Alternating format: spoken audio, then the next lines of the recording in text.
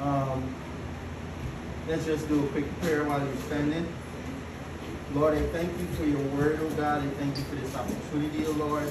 I pray that you speak through me, oh God, and give me enlightenment and give life to the left, oh God. That we may have revelation and have understanding, oh Father. We may digest your word and practice it, oh Father. In Jesus' name, amen. Amen.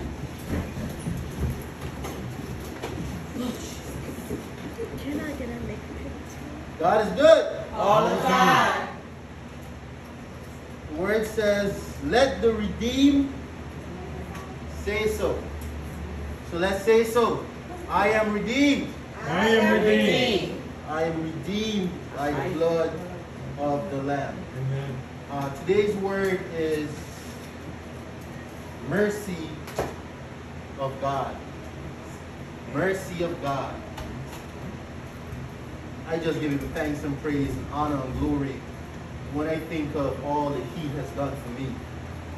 Mercy of God. In thinking of the mercies of God, I remember how I even first got to the church, the Pentecostal Church of Faith.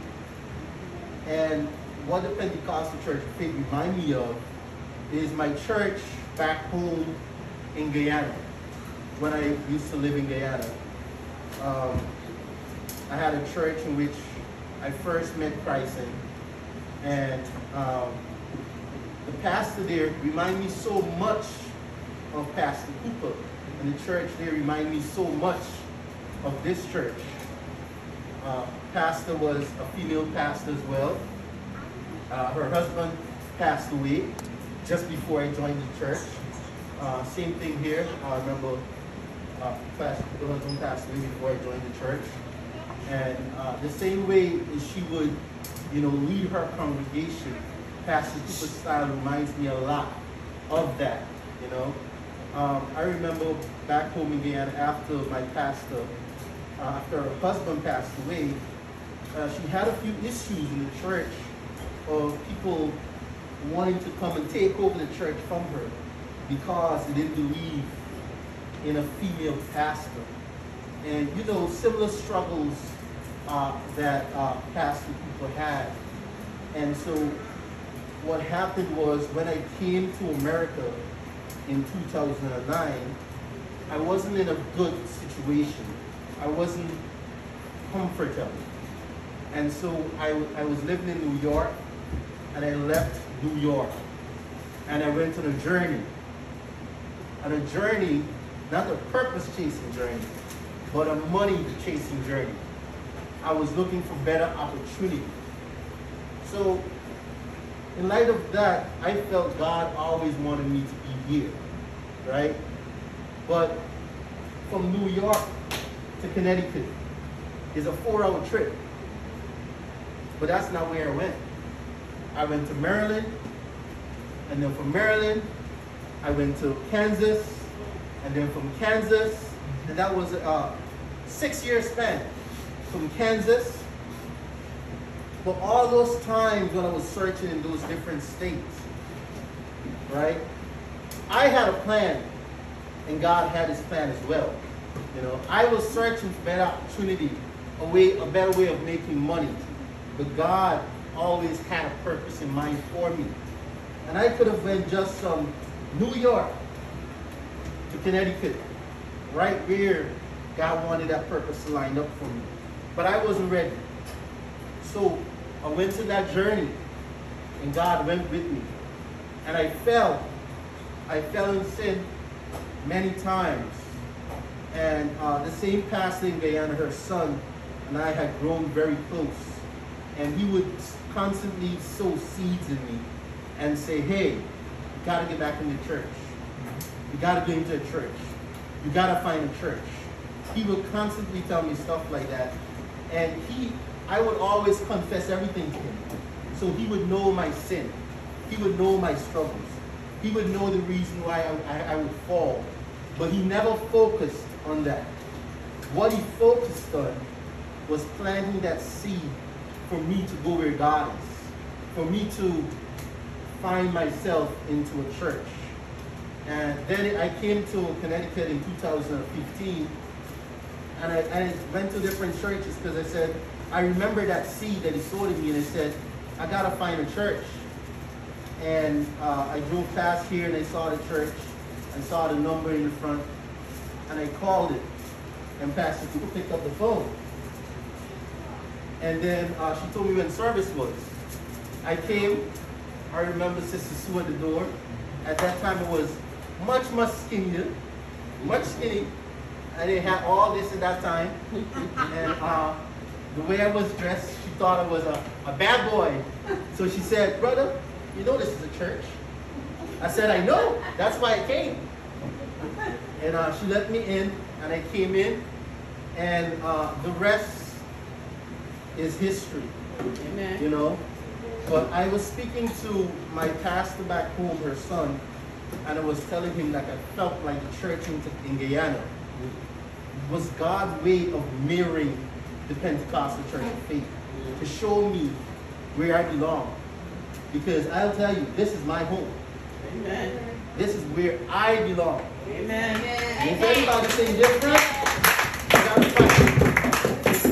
This is my church.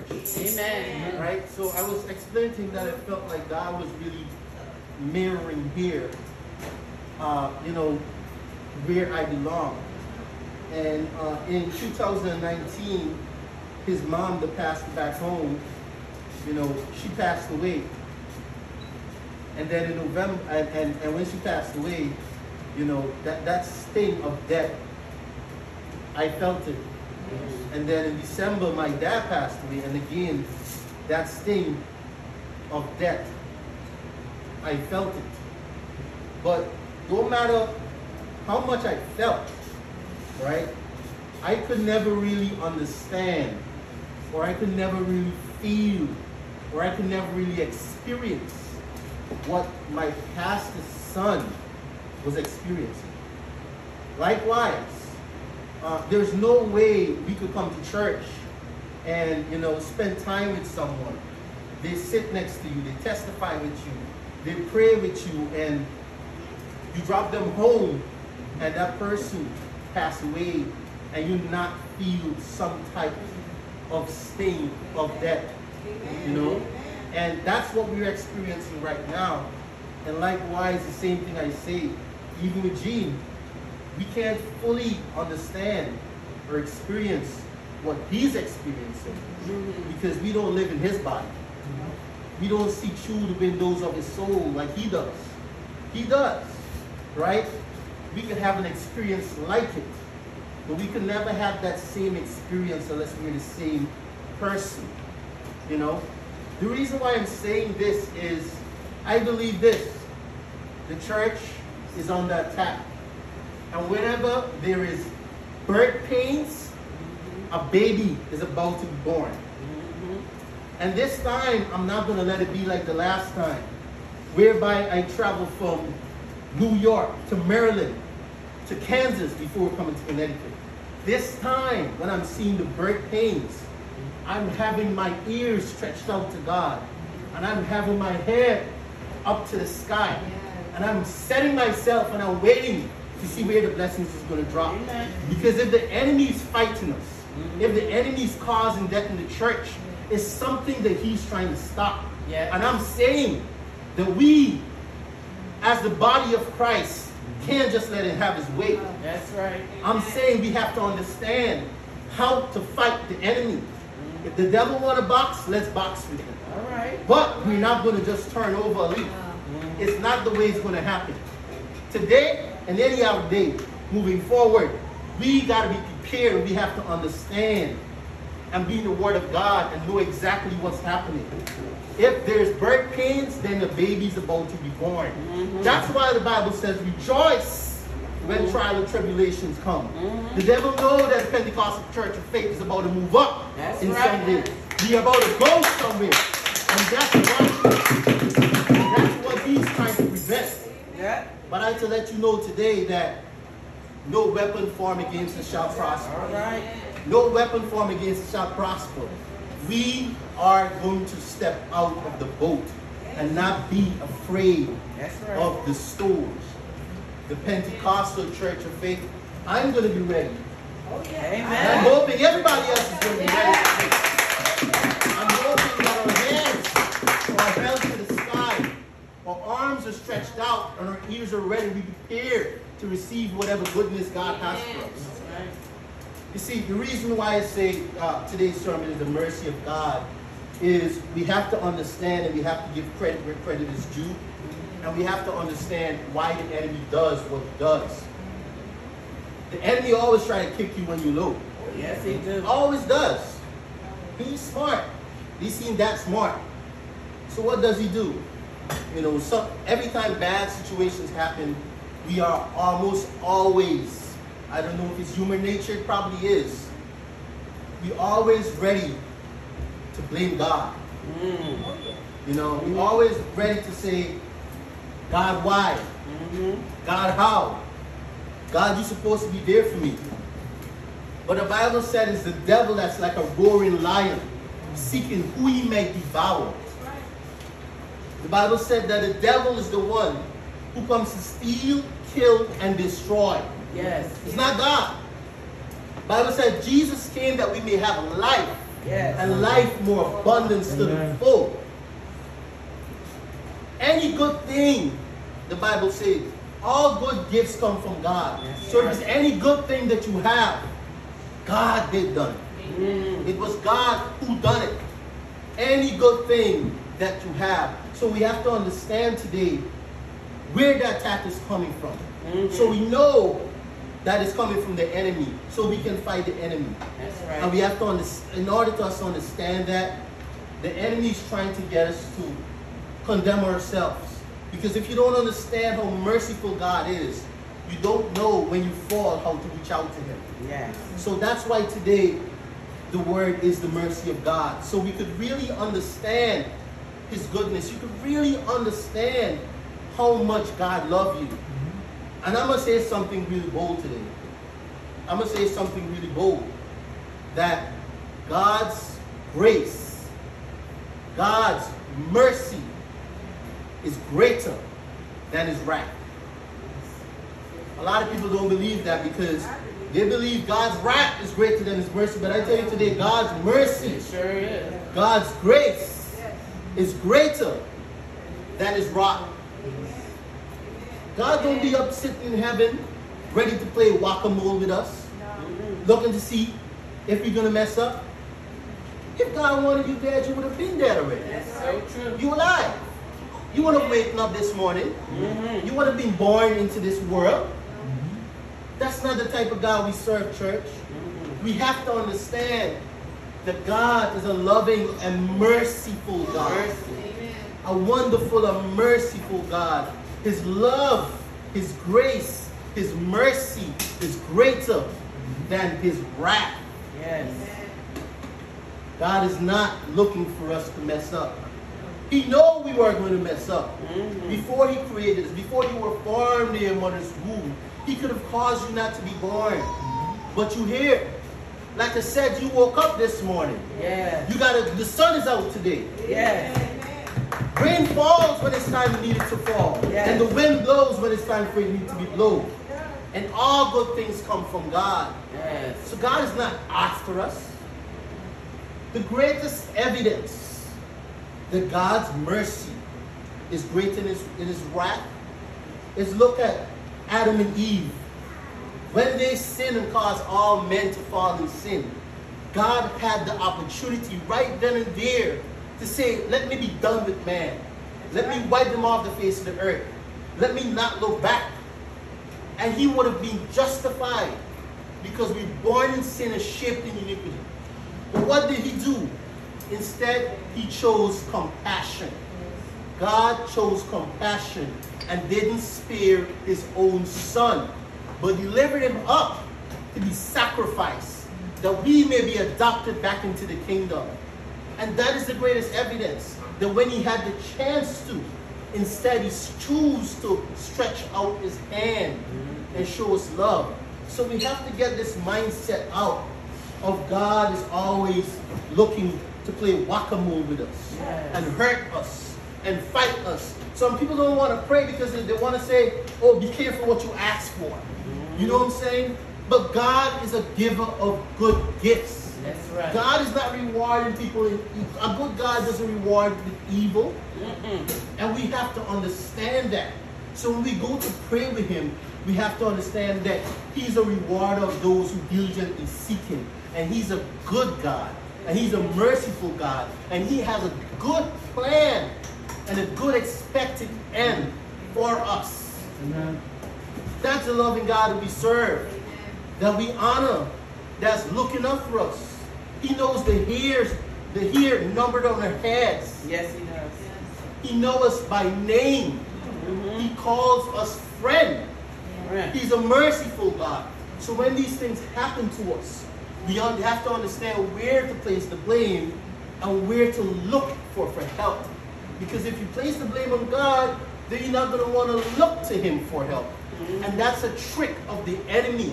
He wants to have you there because he knows this almighty, great God is always ready to represent us. So he doesn't want you running to him.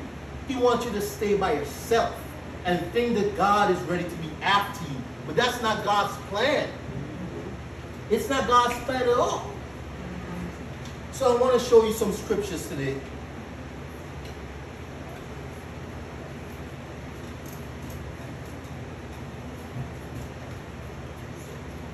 Romans 8:38-39 says, "For I am convinced that neither death, nor life, neither angels, nor demons, neither the present, nor the future, nor any powers, neither the high, nor the depth, nor anything else in all creation will be able to separate us from the love of God that's in Christ Jesus our Lord." You really think your sin is enough to separate you from God? He knows the sins you would have committed even before you were born. He knew the sins you would have committed even before he chose you to be born again. And he still made the decision to do so. But yet, we feel guilt.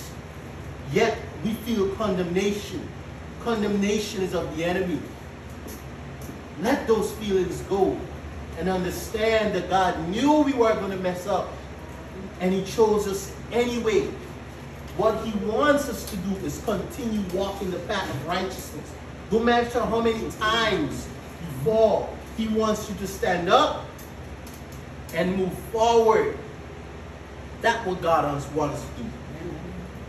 Get up and move forward. To trust in God. His grace is sufficient.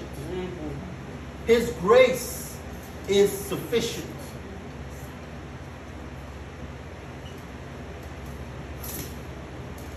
Let's go to Matthew chapter 12, verse 1. Matthew chapter 12, verse 1.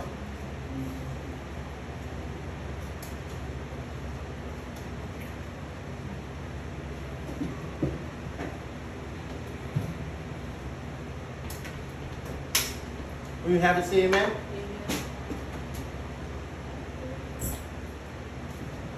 I'm going to read from the New International Version. At the time Jesus went through the grain fields on the Sabbath, his disciples were hungry and began to pick some heads of grain and eat them. And when the Pharisees saw this, they said to him, "Look, your disciples are doing what is unlawful on the Sabbath." He answered, "Haven't you read what David did when he and his companions were hungry? He entered the house of God, and he and his companions ate the consecrated bread, which was not lawful for them to do, but only for the priests. Or haven't you read in the law that the priests on the Sabbath duty in the temple desecrated the Sabbath, and yet are innocent? I tell you that something greater than the temple is here. And if you had known what these words mean, I desire mercy, not sacrifice, you would not have condemned the innocent. For the Son of Man is the Lord of the Sabbath. Basically, in the days of the Jewish and Israel, they had the laws passed down by Moses on what is righteous and what is not righteous, and what should be done and what should not be done. And so the Pharisees were looking for a way to criticize Jesus. And they found something because his disciples were working to eat on the Sabbath. But here Jesus showed them that God desires mercy over sacrifice. The Sabbath was not, man was not made for the Sabbath, but Sabbath was made for man. Everything that God has given man, God made it for man and man not for that thing. God does not desire the Sabbath over the man. God desires mercy. So even though it was not lawful, in God's eye it was not a sin because it was something merciful. God does not expect us to starve in order to honor a day. He made the day to honor us. And that's what Jesus is trying to show them. He's trying to give them a glimpse of how merciful God is in this scripture.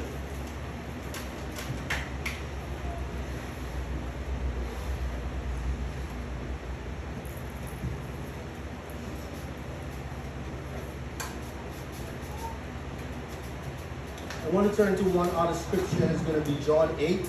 I could read and everyone could follow. I'll be reading from the New International Version.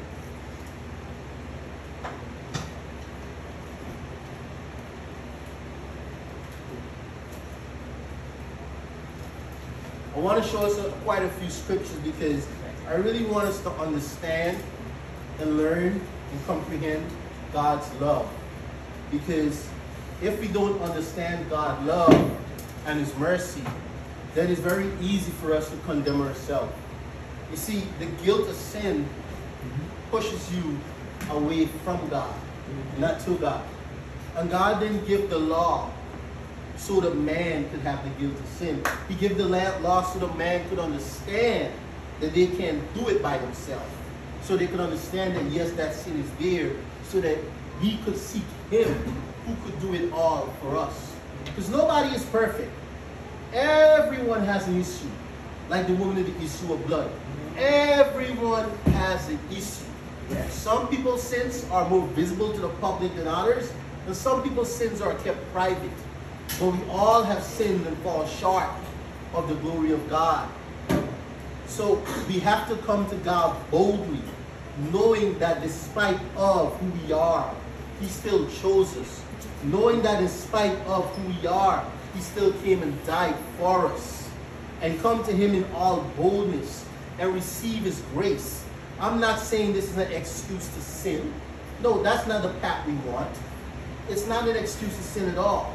It's understanding that when you fall, you have a gracious and merciful God to cling to that is ready to forgive you. Just like the prodigal son. He came to his senses and said, I will go to my father's house. Why? Because he understood how merciful his father was. Despite doing all that he did, he took the money from his father. He went out. You know, he threw parties. He went with prostitutes. He went with all that. He went crazy. He was eating from pigs. And then one day he came to his senses and remembered how merciful his father was, that even the servants in his father's house had more than he had at that time. And he said, let me go to my father's house. And that's kind of what happened with me when I was, going on my journey and start searching for a church. My friend back in Guyana, he was never focusing on my fallen state or my sin. He kept planting that seed. And so when it came time, because he wasn't focusing on the sin, I also wasn't focusing on the sin. So the condemnation was removed. And because the condemnation was removed, I was able to find this church. I was able to understand that my place is here. Because someone decided to not give up to not condemn me, but continue to plant the word of God inside of me. And that's why I'm here today. And that's what I want to show you guys. So I will read, and everyone could follow. Verse 1. But Jesus went to Mount of Olives. At dawn he appeared again in the temple courts, where all people were gathered around him, and he sat down to teach them. The teachers of the law and the Pharisees brought in a woman caught in adultery. They made her stand before the group and said to Jesus, "Teacher, this woman was caught in the act of adultery. In the law of Moses commanded us to stone such women.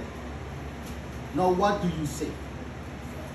They were using this question as a trap in order to have a bias for accusing him. But Jesus bent down and started to write on the ground with his finger. When they kept on questioning him, he straightened up and he said to them, "Let any one of you who is without sin be the first to throw a stone at her."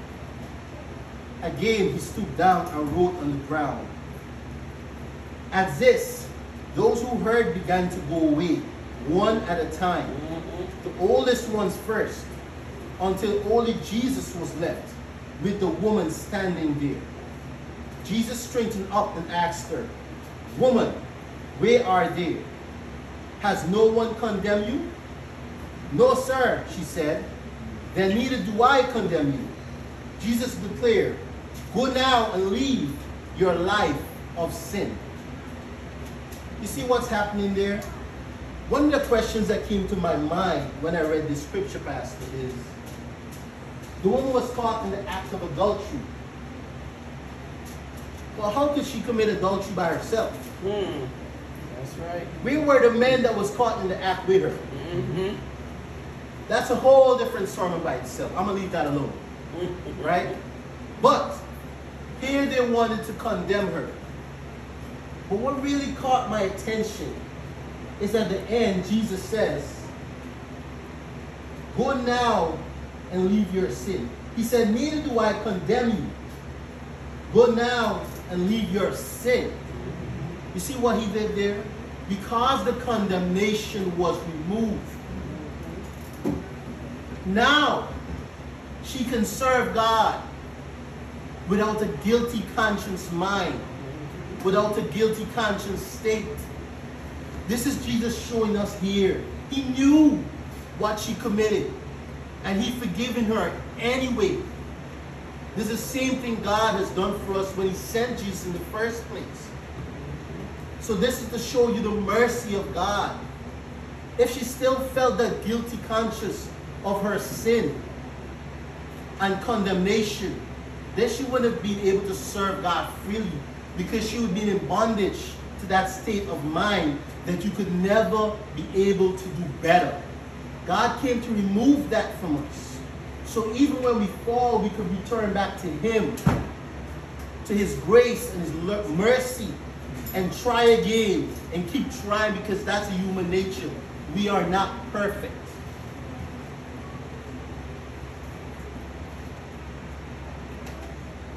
There's one more scripture I would like us to read, and it's in the book of Jonah.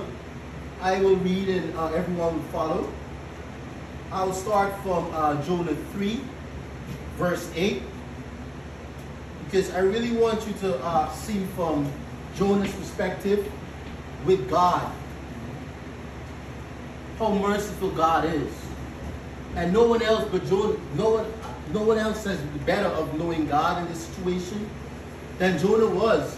Because Jonah was very, very disobedient. Some preachers even believe Jonah was very foolish in the way he behaved. Right? God came to Jonah and God sent Jonah on a mission. God said, "Go to Nineveh and preach. Let them know that they are about to have my wrath because of their sin have came up to me." And that alone by itself showed God's mercy, because God could have just rained down fire and brimstone, but instead he wants to warn them and give them an opportunity to change. So that was in itself his mercy.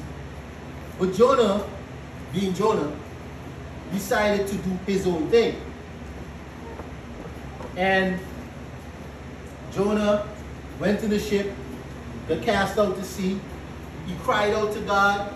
God was merciful to him. And Jonah ended up in Nineveh. And this is where we are in the scripture right now. So Jonah 3:8. But this is the king speaking. But let the man and beast be covered with sackcloth, and cry mightily unto God.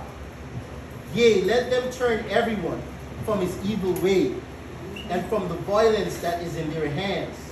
And who can tell if God will turn and repent and turn away from his fierce anger, that we perish not? And God saw their works, and they turned from their evil way. And God repented of the evil that he had said he would do unto them, and he did it not. Jonah 4. But it displeased Jonah exceedingly, and he was very angry. This is why Jonah was angry. And he prayed unto the Lord and said, I pray thee, O Lord, was not this my saying when I was yet in my country? Therefore I fled before unto Tarshish, for I knew that thou art gracious God, and merciful, slow to anger, and of great kindness, and repentance thee of the evil. So Jonah is saying that he knew from the beginning how awesome, how kind, how merciful, how slow to wrath God is. So he felt he's about to waste his time. Because he knew if when he take the trip to go preach to this wicked city, and they say, oh God, I'm sorry, forgive me, and turn away from the wicked ways, Jonah knew God so good that Jonah knew that God was going to forgive them.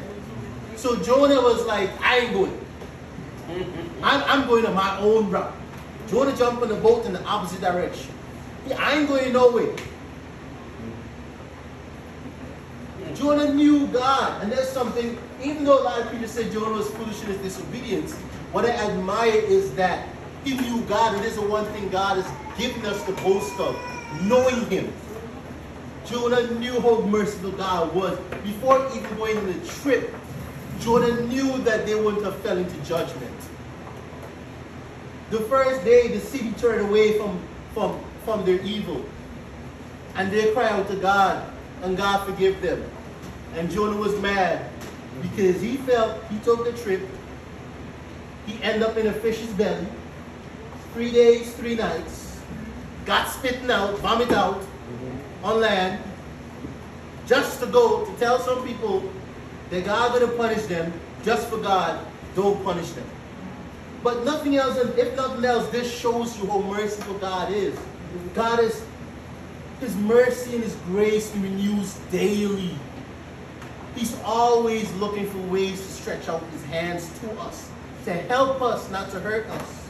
Yes. And this is why I say we really have to understand when things happen to us. We gotta, like Gene said this morning, you gotta examine yourself. You gotta have some self-accountability and not try to just blame God. Because 9 out of 10 times something go wrong, is either the devil, the enemy, the devil, or your enemy, you. You wanted to do your own thing. Just like Jonah did. God said, Jonah, go here. Jonah went there. Jonah went there. The storm come, end up in a fish's belly. Guess what he did? He cried out to God. Again, he knows God, how merciful God is. What God did? God helped Jonah. The fish vomited him out. But that was Jonah's enemy working and causing trouble on his own behalf. That wasn't God. He couldn't have, and he knew better. He couldn't have blamed God. He didn't say, God, it's your fault I end up in the whale belly. Jonah knew. If you read the scriptures, when he was in the boat, they asked, they tossed lots. And it fell on Jonah, and they said, Jonah, you caused this? And Jonah said, yes, I did. Because God sent me on an assignment, and I went my own way. The same thing happened with me when I first came to America. God had his plan, and I had my plan. You know how much trouble I had living in Maryland? You know how much trouble I had living in Kansas? Ooh, the racism I went through. You know what I'm saying? But I chose that path, and God went with me anyway. But at the end of the day, just like Jonah, he brought me where I was supposed to be. And that's what a lot of us go through. We end up going through circles because we want to go our own path. And our own path is troubled. Our own path is full of spikes. It was better just coming 4 hours than traveling all around those different states. It was better for Jonah to just go to Nineveh. I'm not saying there's no trouble that Jonah is not going to run into heading to Nineveh. It was most likely trouble he's going to run into. I know you want to end up in a whale's stomach. I don't know if it's a big fish stomach. Big fish, yes. You know? But that's the path he chose, and that's where he ended up. And even though he chose the wrong path, what did God do? God was still ready and there to be merciful, to help Jonah. And in every situation of our life, when we go through it, we have to cry, Abba, Father, and understand that he's ready. God is there sitting with his boxing gloves on, in that chair in his corner, rumbling like a gorilla. Who's going to touch my kid? I'm ready to fight. God is really there, sitting right there, waiting for that.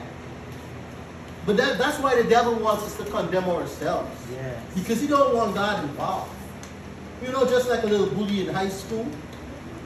When the big brother comes, the bully got to run. And God is that big brother waiting. Waiting to represent us. But we have to understand, if we don't understand how merciful and how loving and how kind and how slow to wrath he is, and we misunderstand him, then we're not going to go to him in time of need. We're not going to understand that God would part a Red Sea for us.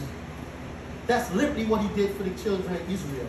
He parted an entire sea. He brought manna down from heaven. He gave them a cloud in the day to keep them cool. And he gave them a fire at night to keep them warm. That's the type of God that we serve. So anything that you have good, know that it came from God. And when bad things happen, understand that's part of life. Understand that there's some self-accountability. Understand that we have an enemy who's a roaring lion looking to see who he may devour. But understand that God has nothing in store for us but goodness and mercy and kindness and love and grace. And his grace is sufficient. Thank you. Amen. Amen.